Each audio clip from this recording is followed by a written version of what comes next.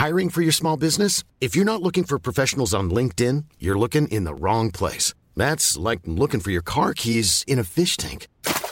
LinkedIn helps you hire professionals you can't find anywhere else, even those who aren't actively searching for a new job but might be open to the perfect role. In a given month, over 70% of LinkedIn users don't even visit other leading job sites. So start looking in the right place. With LinkedIn, you can hire professionals like a professional. Post your free job on linkedin.com/people today. Hey, it's Ryan Reynolds, and I'm here with Keith, co-star of my upcoming film, If, only in theaters May 17th. Do you want to tell people the big news? All right, I'll do it. Sign up now and you'll get unlimited for $15 a month and 6 months of Paramount Plus Essential Plan on us. Mintmobile.com/switch. Upfront payment of $45 equivalent to $15 per month. Unlimited over 40 gigabytes per month. Face lower speeds. Videos at 480p. Active Mint customers by 531.24 get 6 months of Paramount Plus Essential Plan. Auto renews after 6 months. Offer ends May 31st, 2024. Separate Paramount Plus registration required. Terms and conditions apply if rated PG.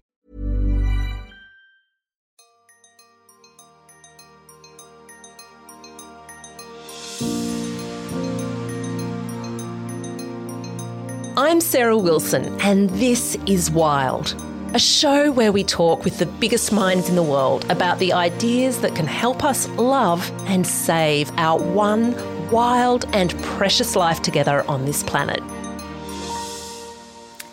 For something a bit different this week, I'm posting an important conversation I had a few days ago via the Small Giants Academy with its co-founder, Barry Liberman, who's also a pioneering impact investor, filmmaker, businesswoman, philanthropist, and who brought out the School of Life to Australia a number of years ago. She also founded Dumbo Feather magazine. She was also a pioneer in the B Corp movement in Australia. She's also a really great friend of mine. We've become friends via our discussions on these very big topics. The conversation that we have here on this episode was titled Sensemaking in the Metacrisis, and the subtitle was How to Be of Service in Troubled Times. And Barry and I in the conversation loop around and explore a number of ideas that bring together so much of what I cover here on Wild and go into more deeply with my Substack community over at Substack. And I'll put the link to that in the show notes, but it is in fact sarahwilson.substack.com. Now, Barry and I had been wanting to have this conversation for a long time, and the date that was put in the diary happened to coincide with a lot of big things happening in the world that cry out for some better sense making and really are profoundly emblematic of the metacrisis, which is the sum of all the crises that we're facing today and the mindset that led to these crises, plus our inability to fathom and solve it all. That's loosely the metacrisis. I hope you enjoy the conversation, and I will put the details of where to listen to other Small Giants conversations in the show notes. I'll return to the AMA or Ask Me Anything format next week, but I think I will use this slot for other great podcast episodes that I do from time to time on other platforms. I've got one coming up that I did with Oliver Berkman with Intelligence Squared, and I figured there'd be many of you who will want to listen to that one. So I hope this kind of format messing around with is all cool with you. As with the Ask Me Anythings, the video version of this interview will be posted over at Substack, and it's over there that you can engage in a conversation afterwards with a very discerning community of caring thinkers, plus me, and I'll also ask Barry to join in the conversation as well. Finally, we kick off this conversation with reference to the trip I did with Small Giants to Stockholm Impact Week, which I've written about, and I'll put the link in the show notes as well. Okay, enjoy.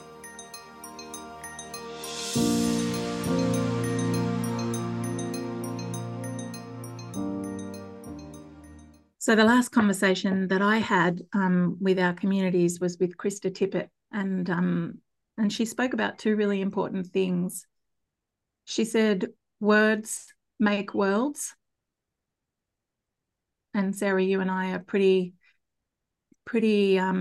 intensely focused on our words, and that the place we orient our attention actually informs our questions and our choices and our actions.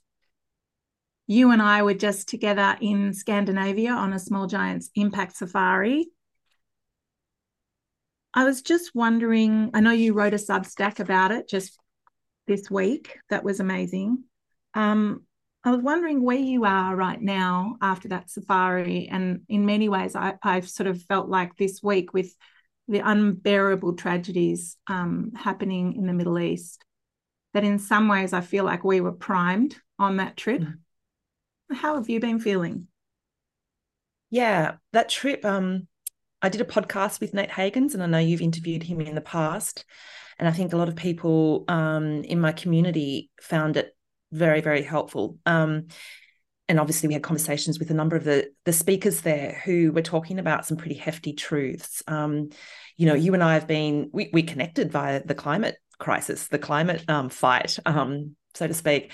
And I think we got a very strong sense that things have moved on beyond that. It's become that and a whole heap of other things. And of course, the name of this chat that we're having is about sensemaking in the Metacrisis. That is the Metacrisis. So I think we got a very good sense of that. And what came out of that experience, which is helping me these last couple of weeks off the back of the Voice referendum result and all of the polarization that's coming out of that.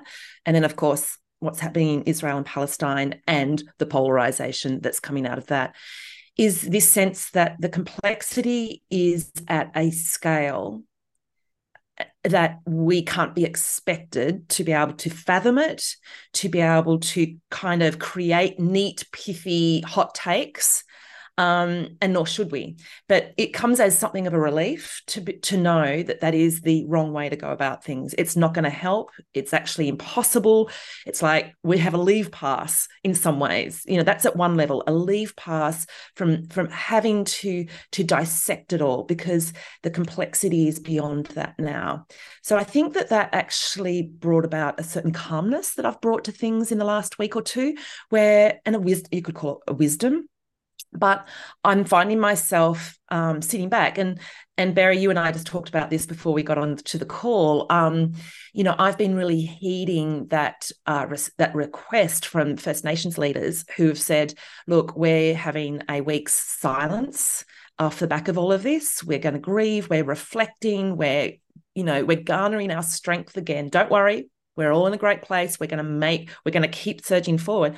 And I actually honoured that, and I wrote about it on my Substack this week. It's just been a real relief to be given that leave pass, that we don't have to have a hot take, because the hot takes are actually contributing to the very fundamental issue that's caused all of this in the first place, which is this idea of bifurcation, this idea that everything has to be, we've got to have a side, that there's a black and a white to all of this. And yeah, so that's sort of where I'm sitting at the moment. Yeah, I love it. In many ways, we said cruel things. Those of us who've been on the Sensemaking safari, we were all like, welcome to the Metacrisis. We got home to all this bad news. And this is it. This is what it looks like. This is what it looks like. And we were, at the Small Giants Academy, we talk about, in many ways, you first sort of brought that beautiful word to my mind of pulsing. And we talk about pulsing between wisdom and action at the Small Giants Academy. The need to really gather the wisdom, to tap into your own innate wisdom, the wisdom of your communities, and the wisdom of nature, the wisdom of what is beloved to you. Tap into that and then move into action. And it's a pulsing formation. It's not actually a straight line. It's not rigid. It's not productive. It's none of those things. It has its own rhythm, but you know it when you feel it. You know it when you're speaking from an activated, reactive place. At the Academy, when we teach some of our programs like the MBE, the Mastery of Business and Empathy, we talk about leadership a lot. And I think that a lot of people have come on this call because you're in leadership, whether it's as a parent, in your communities, in your businesses. We talk about above the line and below the line leadership. And above the line leadership is really where you are choosing your response. Below the line, you are no longer choosing. You are in a reactive state. And I think that one of the things I'm really trying to practice, and you are too, is that leadership and service in the Metacrisis is about know thyself as much as you can, and really embedding practices in your life that enable you to lead from above the line.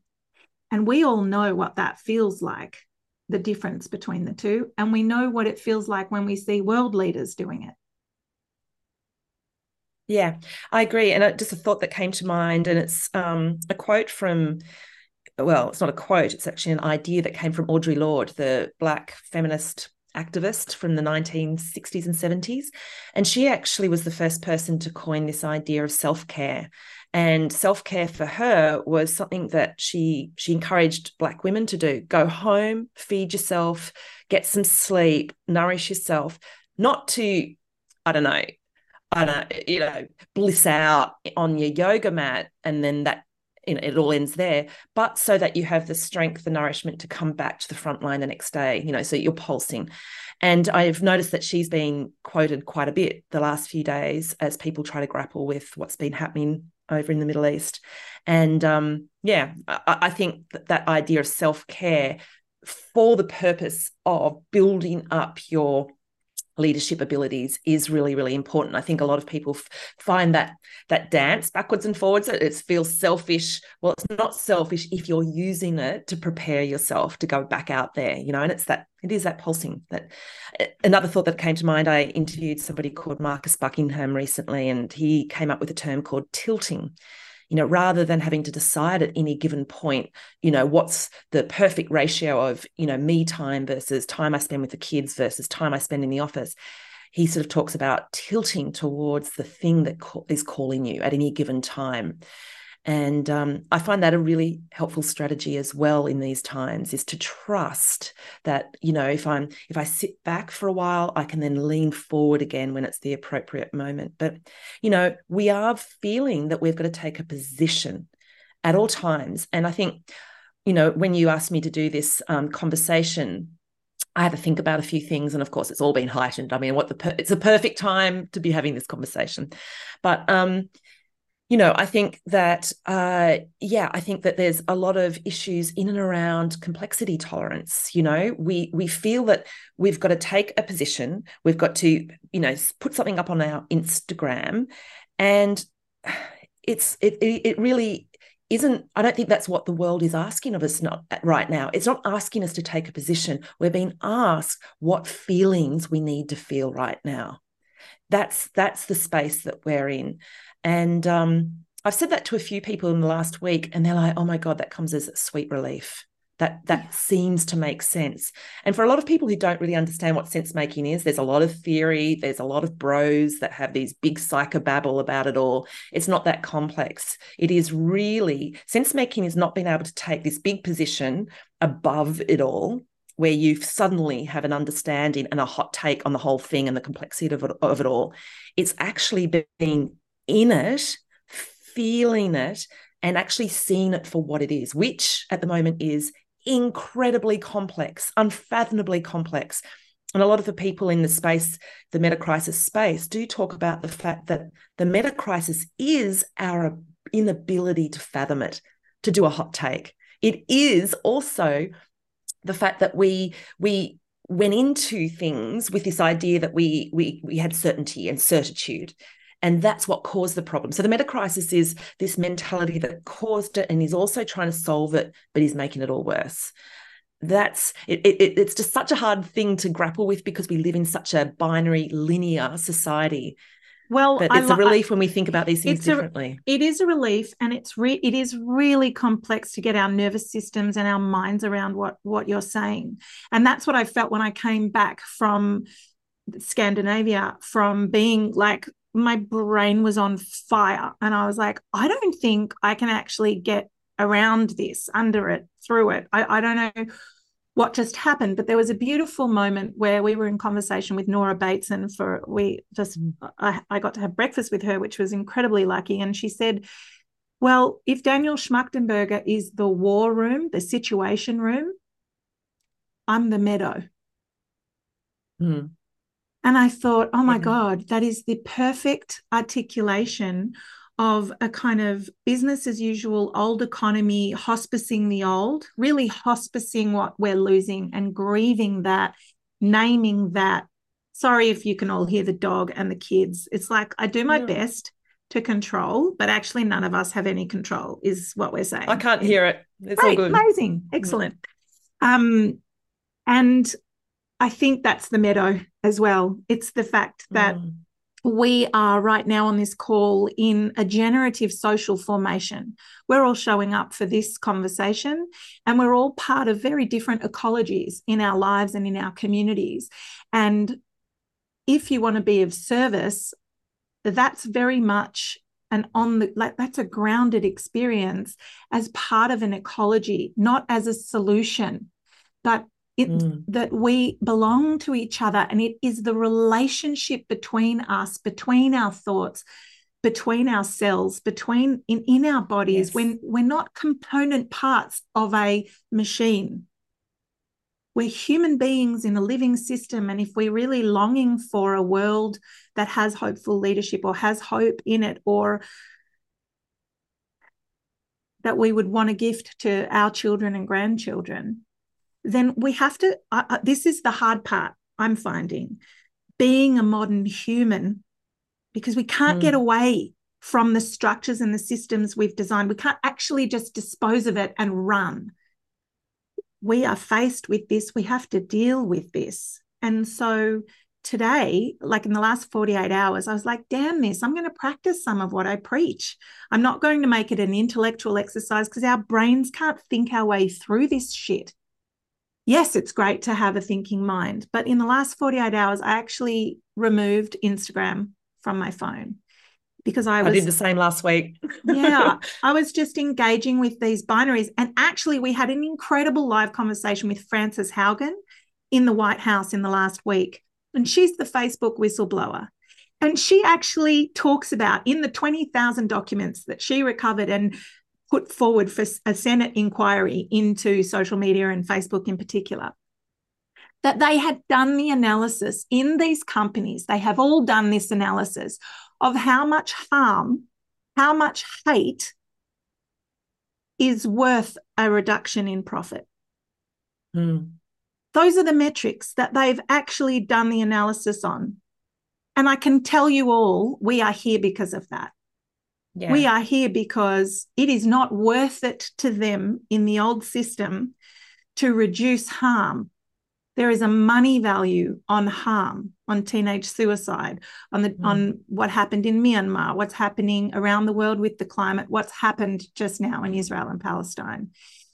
And yeah, I think when we can, I think that's so hard to grapple with. And I think I'm listening to a lot of people at the moment going, how have we got to the point where the world is working like this? You know, you've got Steve Bannon, the mastermind behind Trump's, behavior, who says, he's got that phrase, flood the zone with shit, right? Yeah. That is a strategy, that the leaders, the men that angry, unconscious men, I'll point out. That's it. That's right.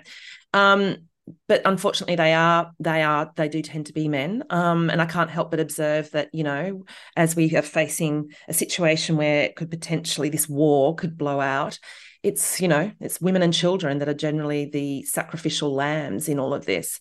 But I think people really find it hard to accept that this is what's happening. There are people with vested interests in creating this incredible chaos and bifurcation and discord and hatred.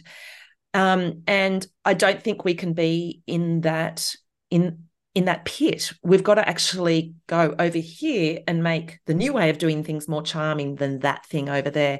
You mentioned the Nora Bateson's line about the meadow. It's like Rumi's field quote, there is a field out there beyond, out beyond ideas of right and wrong, there is a field. I'll meet you there. And I think that that's what everybody on this call, we're in the field, right? You came and met us here, and that's what we need to be focusing our attention on. It's a really interesting thing. And I think, Berry, you and I talked about it in Scandinavia, and so did Danny and I. we were so in service to the climate, right? And we still are to a very large extent. We haven't, aborted mission. But that very much entailed trying to get everybody on board, right? We needed the whole world to act together all at the same time. So we needed our neighbors to recycle. Everybody had to stop consuming and vote climate. And it was exhausting. This next sort of chapter of where we're at is really distinctly different. We're not going to be able to take down, the behemoth forces that are stoking the fires here. We're going to have to use a different strategy, and it is about nurturing. I do these calls now, Barry, where Substack, my community can book in for a one-on-one with me, sort of a situation like this on Zoom. And I had somebody who may be on this call, actually. She's called Ali, and she asked, I'm a documentary maker. I've been making films about the climate crisis, but I'm just like, is there a point anymore? How can I be of service now? What should we be doing? And I'm sure you're getting asked this as well. It's a question I've asked myself.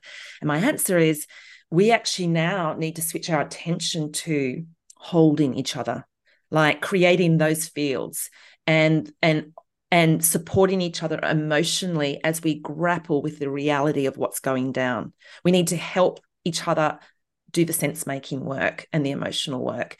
It's a very different sort of job description, to what we were doing in the climate stuff. I mean, you've always, and I think I have as well, we've always held space for the emotional kind of, recoiling that happens. But I think that's pretty much what we need to be doing 90% of the time, not 20% of the time going forward. You remind me of this great moment. Maybe that person's on the call, but it was this great moment of talking about being in all these spaces of change making and sense making. And this woman, bless her, it was so good. She's like, I get about the inner work. Like, I get all that. That's awesome. That's great.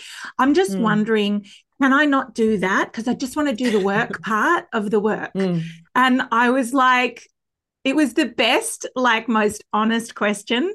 And I said to her, well, 100% you can just do the work without doing the inner work. It's like my dentist says.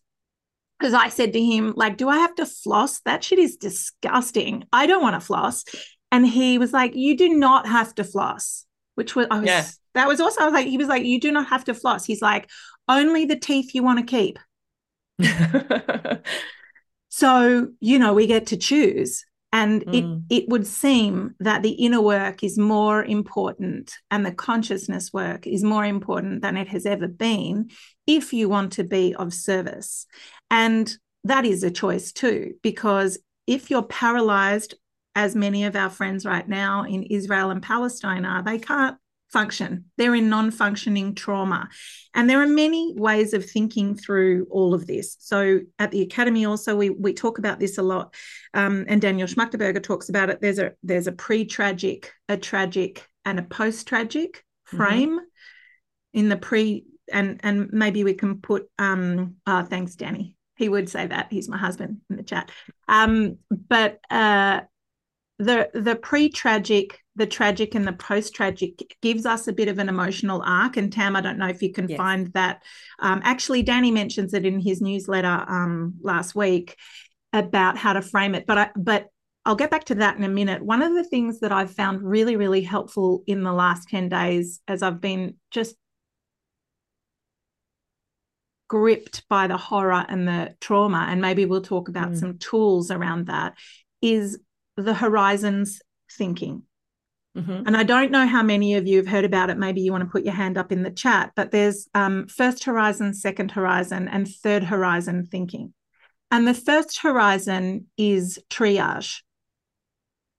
So that is where you are in the moment of the tragedy or the trauma or the crisis. And a lot of people stay in first horizon thinking. It's where people are comfortable because you get a lot of instant gratification and the feedback loop is quite instantaneous. Someone's bleeding on the ground, I bandage them up, triage. There's gratitude, there's all those feedback loops. The second horizon is transition work. And that is often boring, laborious work to get us to bridge from where we are to where we want to go. So that is having presence of mind enough to sense into this isn't what we want. We want to go there. So there's a vision for where we're going And you're doing all the second horizon thinking and labor required to get us from here to there, the bridge making work. And then there's the third horizon, which is transformation. And that's the work of the dreamers and the visionaries to really lay down the landscape, the dreaming for where we could be going. And that takes us to, that's really important around the direction in which we orientate ourselves and what has our attention. And this is not a bypassing conversation that we're having, because in the triage, in the moment, there is a serious need to attend to grief. And you were talking about that recently, Says. How to attend to ambiguous grief. loss. Yeah, and grieving when the parameters are vague, you know, where it's not like a defined loss, where where it's ambiguous. That was a bit. There's a fair bit that I've written about that just recently, which a lot of people responded to. Yeah, I think, and some of what you've just said then doesn't completely parallel, but it does sort of line up with that pre-tragic, tragic, post-tragic. Do you want to, I skipped over that. Sorry, I didn't go in and articulate what that was. Do you want to talk about that? Yeah, well, pre-tragic, and it refers to both a stage that you might be going through within a crisis or a culture might be going through, but it also refers to different eras. So pre-tragic is where things are all pretty good, smooth, we're all pretty happy, we're a little bit immune to things. Tragic is when shit hits the fan, we're in it, we're just slammed with it and we're absorbed by it and we think we can't make it. Post-tragic is, from my understanding, is when you can face it, you can sit with it, you can accept it, and out of that comes a incredible, awe-inspiring ability to live life fully because you've seen it all. You've seen what it is. So it's not denying the tragedy. It's actually then taking that tragedy into, that third horizon kind of thinking. And one piece, that I sort of draw on, and I'm sort of preempting your next bit because I know that we want to move to questions as well. But in terms of strategies, I'm jumping ahead, Barry. I'm reading where you're heading. No, I love strategies. I think that's great. And I want to say to everyone in the chat, you can pop your questions in that chat. Chuck them in there, keep that alive, because what's beautiful about putting your questions in the chat is, I'm dodging this light. So annoying. Nice. That's nice. Okay. All right, good. Your eyes look very, very, your eyes are actually fluorescent blue right now. Yeah. Blinded by the light. That's actually one of my therapeutic tools, music and singing, but we can start as Small Giants and Sarah's Substack choir. Oh, Danny's come in and shut up. The people have heard.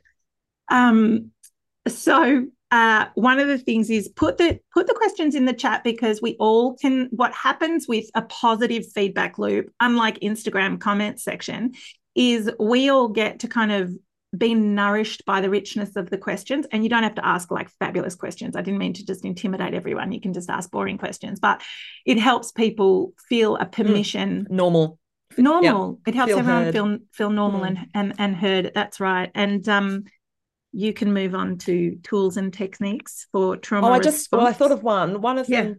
You and I will not be starting a singing group because you know that I have an absolute horror of singing, but dancing and shaking things out is super, super important. I have become the crazy lady that goes dancing in forests. I catch a train outside of Paris for an hour and I just go and run/dance through a forest. And it's great when you live in a place where nobody knows you. And there's great tolerance for weirdos here in France. They're like, oh well. So that is something that really works. And in fact, I think you held up a book earlier. Yeah. Was it Waking the Tiger? Yeah. This is by Peter Levine. This is an amazing resource. I read it when I was healing from chronic inflammation. And we were living in Byron Bay. It's such a magnificent book. It's called Healing Trauma Through the Somatic Practice that Peter Levine sort of developed in healing and treating Vietnam vets, which is also good, by the way, to contextualize ourselves in the arc of history and know that we are not the first generation, nor will we be the last to suffer and to face multiple crises. The only difference is now we are plugged into the suffering of the entire world through our mobile phones. And it's a lot. There's two differences. We've faced civilizational collapses before, but not at a global level where it's all of us. Plus, the apocalypse is being televised. We've got to kind of watch it, and we've got to acknowledge that that's what's going on. But yes, that book is the book that actually informed me of the benefit of shaking out trauma. So much of our anxiety today stays in our body because we're not doing fight or flight, which is what we used to do as a way to cope with anxiety. Instead, we're holding on to it and we're going into freeze mode. And the best way to shake out that energy, in the same way that fighting something or fleeing something does, which is all about physical action, is to dance it off.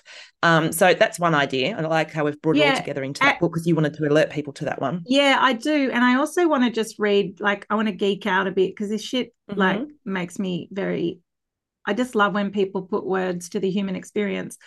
Regardless of how we view ourselves, and this was a very big theme throughout the Impacts of Iris Gandhi, the Metacrisis conversations. This was something that Nora Bateson talked about, lots of people talked about. Regardless of how we view ourselves, in the most basic sense, we literally are human animals. So on the trip, we talked about the fact that we're just mammals. We're mammals. We're just creatures. I'm looking at you, Lissy, who works with creatures and other kinds of mammals all day, every day. And Lissy, you understand our interconnectedness to all sentient beings on Earth. But first, ourselves, we are mammals. There is only so much that we can take. Without easy access to the resources of this primitive instinctual self, humans alienate their bodies from their souls. In order to stay healthy, our nervous systems and psyches need to face challenges and to succeed in meeting those challenges. When this need is not met, or when we are challenged and cannot triumph, we end up lacking vitality and are unable to fully engage in life. Most modern cultures, including ours, fall victim to the prevailing attitude that strength means endurance, that it is somehow heroic to be able to carry on regardless of the severity of our symptoms. And I really noticed that this last sort of week, my breath was just trapped in my ribs and I couldn't find it. And I'm receiving a lot of trauma, not just from the news, but obviously Israeli and Palestinian beloveds who are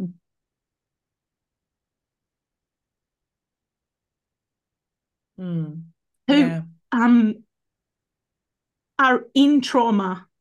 Both communities are in such profound trauma that it is really our job, if we want to be of service. I've sent all of my beloveds these incredible meditation YouTube clips that meditation teachers in Israel are running while bombs are going off overhead. Yeah. And they're sending it to all of their communities in the peace building world. And I'm watching that and thinking, if they can sit on a floor and teach meditation with bombs going off overhead and talk about separation, belonging, lack of attachment, breath. So I sent that to all my friends, and I sent them also videos on trauma and how to regulate the nervous system. That's a lot of service to the embodied state of trauma. But to be of service, we need to be regulated. And so with my own breath, I noticed, and then I went to the osteo, I went and got acupuncture, I meditated, I got off Instagram and played a lot of music, had magnesium before bed. It's like all the tools, bring all the tools in so that you can pulse and tolerate and not actually be holding your breath and not really of service and actually feeding the war in the world or feeding the crisis. And I think that activism sometimes feeds the crises because we are angry and activated when we react below the line. We buy into the fight mindset, because we even use that wording. I do know you want to move to questions, but I'll answer that last bit because I'm a stickler, as you know, for doing a rounding out of a point that kind of wandered off for a bit. I think so much of what we can be doing and focusing on is situated in that post-tragic space. It's it is about accepting and seeing and coming face to face with what is happening in the world, and it's going to get worse. This shit's real. It's landed. It's going to get worse. We feel that we can't possibly endure more of this imagery coming out of the Middle East. But unfortunately, it is going to get more absurd, and we're going to become. It's just, this is just the beginning. And so the best thing we can do is do as much work as we can now to face things, and then also work on, this new world, that third piece that you referred to earlier. And that is, we can, whatever we do now will be building the world that we will have to move into. We are in a time between two worlds. The old world is dying. That is what we are witnessing. And so where there's in between, and we're going to have to, like, the new world hasn't emerged yet, but what we're doing now, I think it was Zadie Smith that referred to the idea, and actually, no, she quoted what's his name? Milton Friedman, who said that, a crisis is what creates change. And what actually comes out of the change depends on the ideas that align around at the time. This is the period to create the ideas that are going to be lying around as we emerge out of this damn thing. God knows when, but we will. And so, yeah, that's what I would just leave with people, is that, this is, we can't just go into fetal position and do too much of the self-care. We've actually got to also do the facing of it, and then start to create. And it's a great time for art. In these kinds of times, the artists thrive. Amazing ideas emerge from these kinds of times in history. And that's what I hang on to. When I am at my worst and despairing and so on, I just remind myself, all right, what's the challenge? What's the opportunity? What are we being called to do right now? How can we truly be of service? And it's not fighting. It's not having a hot take. It's not posting something on Instagram before you've really sat with it all. It's holding, creating a new field for us all to go and meeting. Yeah, beautiful. And there's an enormous amount of surrender in this whole process. And like, I'm the last person that enjoys that shit. I don't want to surrender. And I also want to be very comfortable while I do it. I'll be releasing your white-knuckled fingers off the tragedies in coming years. So, okay, we're going to go to questions. And I'm actually going to ask you, beautiful people, if you're happy to come off video to ask questions. I've got a question from Karen, which is really beautiful, about holding yourself so you can cope. Karen, are you here? Do you want me to say your question? What's the vibe? I can read out the questions. Okay, Karen is... I hope she's still here, but it's a beautiful question. I find that holding myself so I can cope and take action tomorrow feels very similar to giving up. Any strategies for coping with that? Are you looking at me? Yeah, I'm looking at you. Yeah. Oh, okay. It's just that you're looking at the side of the camera. So she's feeling that holding herself. Holding myself so I can cope and take action tomorrow feels very similar to giving up. Maybe maybe you and I have just answered that in talking about the pulsing. No. A strategy is to pulse. Go inwards, get your strength back, and then go back out. Whatever you do, don't stay in that little cocooned, comfy, indulgent, neo-capitalist space. God. You're doing it. Oh my God, why is it neo-capitalist? Oh my God, you freaked me out. Why is it what's neo-capitalist about it? Because it's become, the spirituality has been hijacked. I see. The wellness by materialism. Right. Yeah. You don't need to buy anything in order to look after yourself. And And I think also what's really fascinating is there's a lot of intellectualization, or there's a lot of weird guilt about taking care of oneself and one's family. I'm a parent. I have 3 kids. I have 2 teenagers. Oh my God.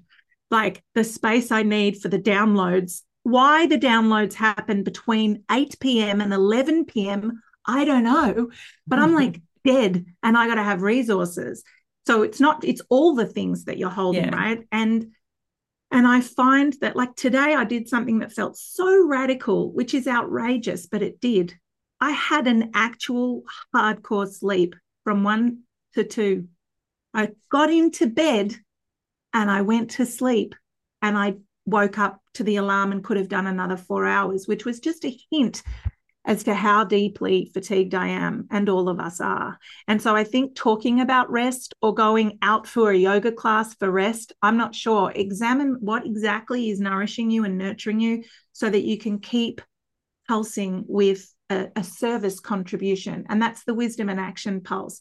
Get what you need and be serious about getting what you need so that you are okay to then be of right action, right mind, right service.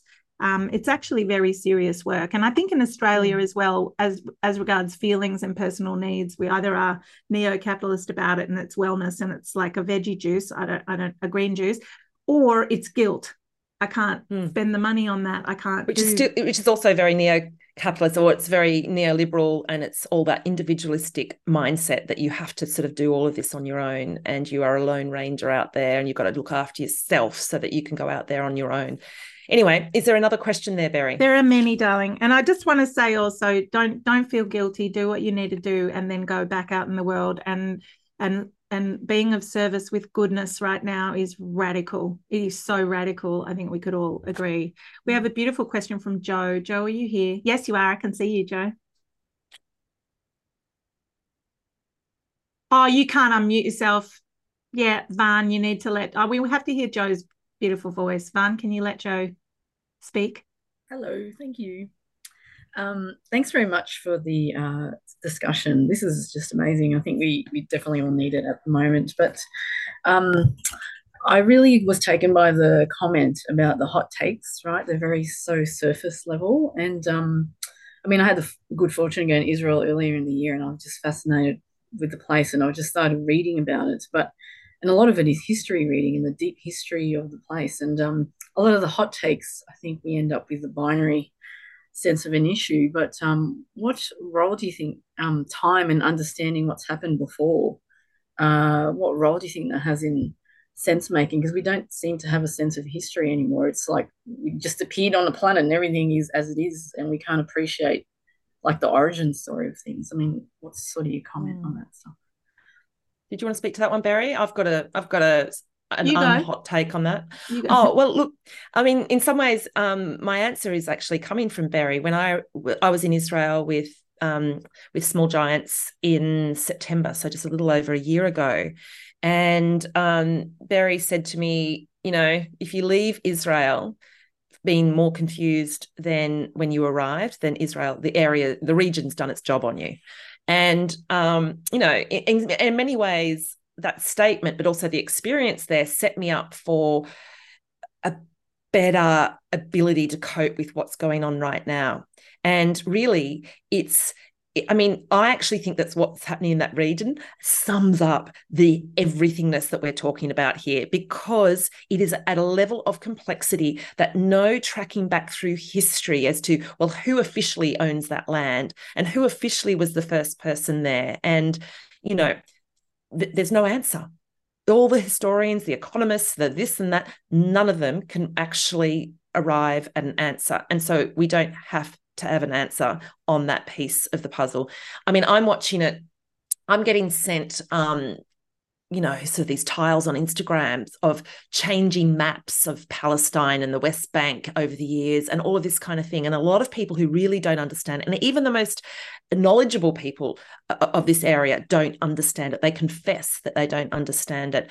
You know, people are actually sharing information on this without action, and it's just causing more damage. What is it? Flood the zone with shit. We're flooding the zone with shit, and we've got to stop because we're adding to the problem. We're adding to the chaos, and the chaos is the strategy that is being used, consciously or otherwise, to keep this metacrisis just frothing along. So, yeah, and actually, and also says, and Joe, I would say, Joe, you know this, you're a strategist as well. There are, you know, if you look at, like, one of the things is analyzing the metacrisis, and you look at all of the players and all of the interventions and all of the, like, it is a spaghetti bowl of fuckery. Like, we can't just pull one thing out and go, that thing, nah, it's that thing, fuck, it's all of it.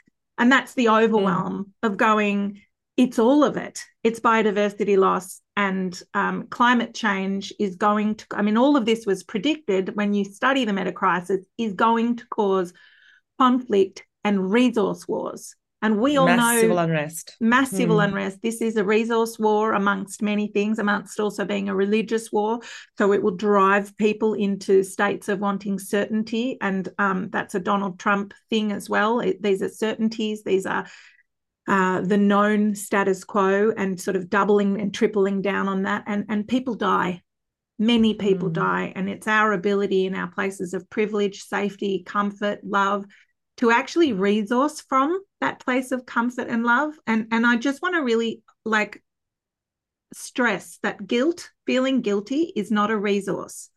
So if you feel guilty about stuff, you need to put that shit away permanently, because it doesn't help anyone. It's annoying and not useful. So if all you do with your therapist or your meditation teacher is get rid of your guilt, please, by God, do it to be of service to the Metacrisis, because then actually the generative field around you is that of you needing the help, you needing a resource to alleviate your own suffering. So we all need to tend to our very suffering. And Jo, in terms of timelines and history and the arc of time, I just find it enormously comforting to remember we live in a moment in the arc of time. And that's a kind of Dharma perspective in a way as well, because we mean everything and we mean nothing. And therefore, I have found in this last 10 days the sort of crystallization for me that how you choose to think, act, and move just matters moment to moment. It really genuinely does. And it's felt more potent to me than ever. And in terms of timelines, I think my anxiety was driven by anxious timelines. The fact that we aren't going to make it, the fact that it's urgent, everything's urgent and immediate. And oh my God, there's all this history that I don't understand. And I need to cognitively level up to all of that. And while I say, yes, we must all become students of history, not just one version of it, like even the feminist revision of history, like Wifedom by Anna Funder. I'm going to be interviewing her soon. What a remarkable thing to add voices to the arc of history. But we are the ancestors of tomorrow. And so what is the part that we play in that arc? And I have come to a conclusion that if I am acting from anxiety around the urgency, I need to take a leaf out of our Indigenous elders of Australia and remember, take a week of silence, actually. And there are ancient ways that we are all Indigenous to in our bodies that tell us that we need to drop into our place in the arc of time. More questions. Thanks, Jo. Thanks, Jo. Jo's the best. Of course, Jo asked a good question. Does anyone have a question, or are we out of questions? 2 questions? I've got something that I want to add to that, what you were just saying in the meantime while you're looking for a question. I just want to calm people, add another piece of calming thinking, is that in the past, when we had crises like this, and I don't think they were as big as the ones that we're facing at the moment because it's global and we have to watch it, we had leaders, we had structures, and the crises moved at a pace where leadership could actually stay in tune with it. So we had religion, for better or worse. We had community groups, we had mores, we had philosophical schools, whatever it might be. We don't have those like we used to. And so what we're going to have to do is, and so we've got to understand that so much of the sense making we're expected to do on our own while feeding the kids, putting a roof over our heads, et cetera, et cetera. We can't, there's no one to defer it to. However, we are going to have to go and find our moral leaders to be able to cope with this, because we can't do it on our own as individuals one by one. It's ridiculous to do that. So one thing in terms of a coping strategy is to make sure that you cleave to to communities like this that can provide some kind of moral guidance, because it is too overwhelming for us to do it on our own, person by person.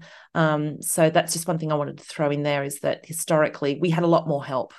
Today we're having to sort of almost start from scratch. But the resources are there, and there are wonderful books. There's legacies, all of that kind of thing. I actually found this book to be the most. So I came back from the Scandi trip, and in many ways, the message was go home and hug your children. And I was like, fuck that shit. No, we're not giving up, because we have work to do, people. We are Horizon 1, 2, and 3 all at the same time. You're welcome. And this, God is an Octopus, is the most beautiful book on rewilding. And what's incredible about the book was the thing that pulled me out of my deep grief hole when coming back from the Metacrisis trip, because everyone was like, we got back and we were like, what was the trip? And I was like, don't know how to talk about that. And so, Magdalena, this kind of answers your question of sharing more on what happens when we act from a place of anxiety. Ben Goldsmith comes from a famous British family, and tragically in the story in God is an Octopus, he talks about losing his 15-year-old daughter. She died after an accident on their family farm. And he talks about the tragedy and the grief process, and that's not normally a book I would pick up and read, because I have a 16-year-old and a 13-year-old, and I stay away from reading things that make me too fucked up. And but what was incredible about this book is that his pathway out of his grief was beginning to rewild his family farm. And there was this collaboration, this embrace of nature to his grief, like nothing was big enough to contain or chart the course of his grief.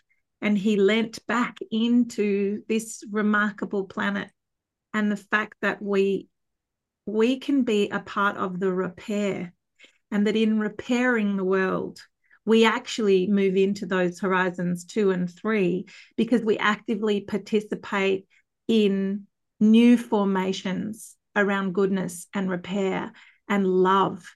And, for years, people have said love is a soft word, but love is radical. It's radical. Take love into the situation room, take love into the boardroom. I always try to put love and money in the same sentence, because this is a new systems dynamic, and you have to live into it. You have to have a nap for an hour at 1 o'clock on a busy day when you've got work to do. And when we act from a place of anxiety, I can only say from my own experience, Magdalena, it's shit. It hurts you, and it hurts the world. And yet we have anxiety. I have it too. And so I just keep in mind some of the tools we've talked about on this call: above the line and below the line leadership and service. And I think really do everything you can to figure out what gets you above the line, so that you're moving and acting and being of service above the line as often as possible, because anxiety feeds anxiety, as we all know. And Nora Bateson said something so beautiful. She said, we need to tend to the bones right now, which is an ancient Nordic animist piece of wisdom. So we have a few more questions. We have one thing. We have no more time. Oh my God! Go on, Seth. I'll add to that last piece that Magdalena was asking about. I find, and it feeds into what you were talking about, Barry, walking in nature. If you want a really quick fix, just walking in amongst trees, it works. 42,000 studies have been done that show the impact that it has on anxiety, problem solving, discerning thinking, big, awesome thinking, regulating your nervous system, et cetera, et cetera, et cetera.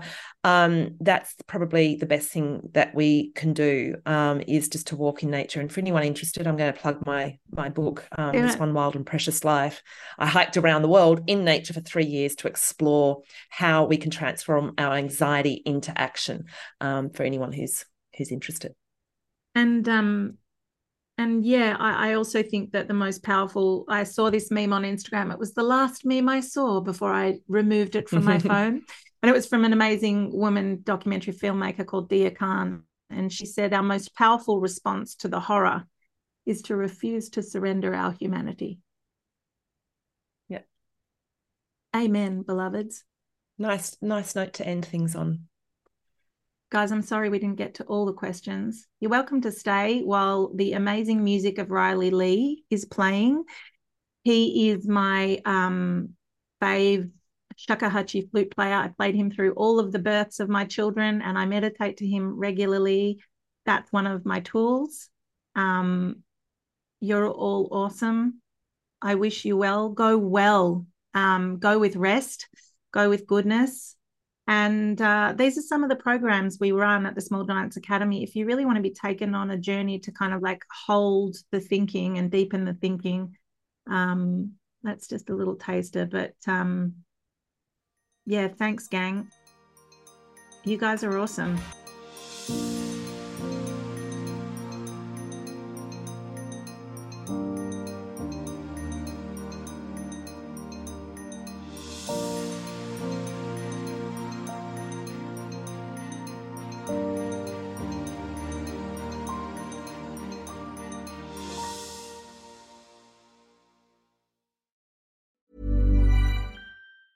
Mom deserves the best, and there's no better place to shop for Mother's Day than Whole Foods Market. They're your destination for unbeatable savings, from premium gifts to show-stopping flowers and irresistible desserts. Start by saving 33% with Prime on all body care and candles. Then get a 15-stem bunch of tulips for just $9.99 each with Prime. Round out Mom's menu with festive rosé, irresistible berry chantilly cake, and more special treats. Come celebrate Mother's Day at Whole Foods Market. Even when we're on a budget, we still deserve nice things. Quince is a place to scoop up stunning high-end goods for 50 to 80% less than similar brands. They have buttery soft cashmere sweaters starting at $50, luxurious Italian leather bags, and so much more. Plus, Quince only works with factories that use safe, ethical, and responsible manufacturing. Get the high-end goods you'll love without the high price tag with Quince. Go to quince.com/style for free shipping and 365-day returns.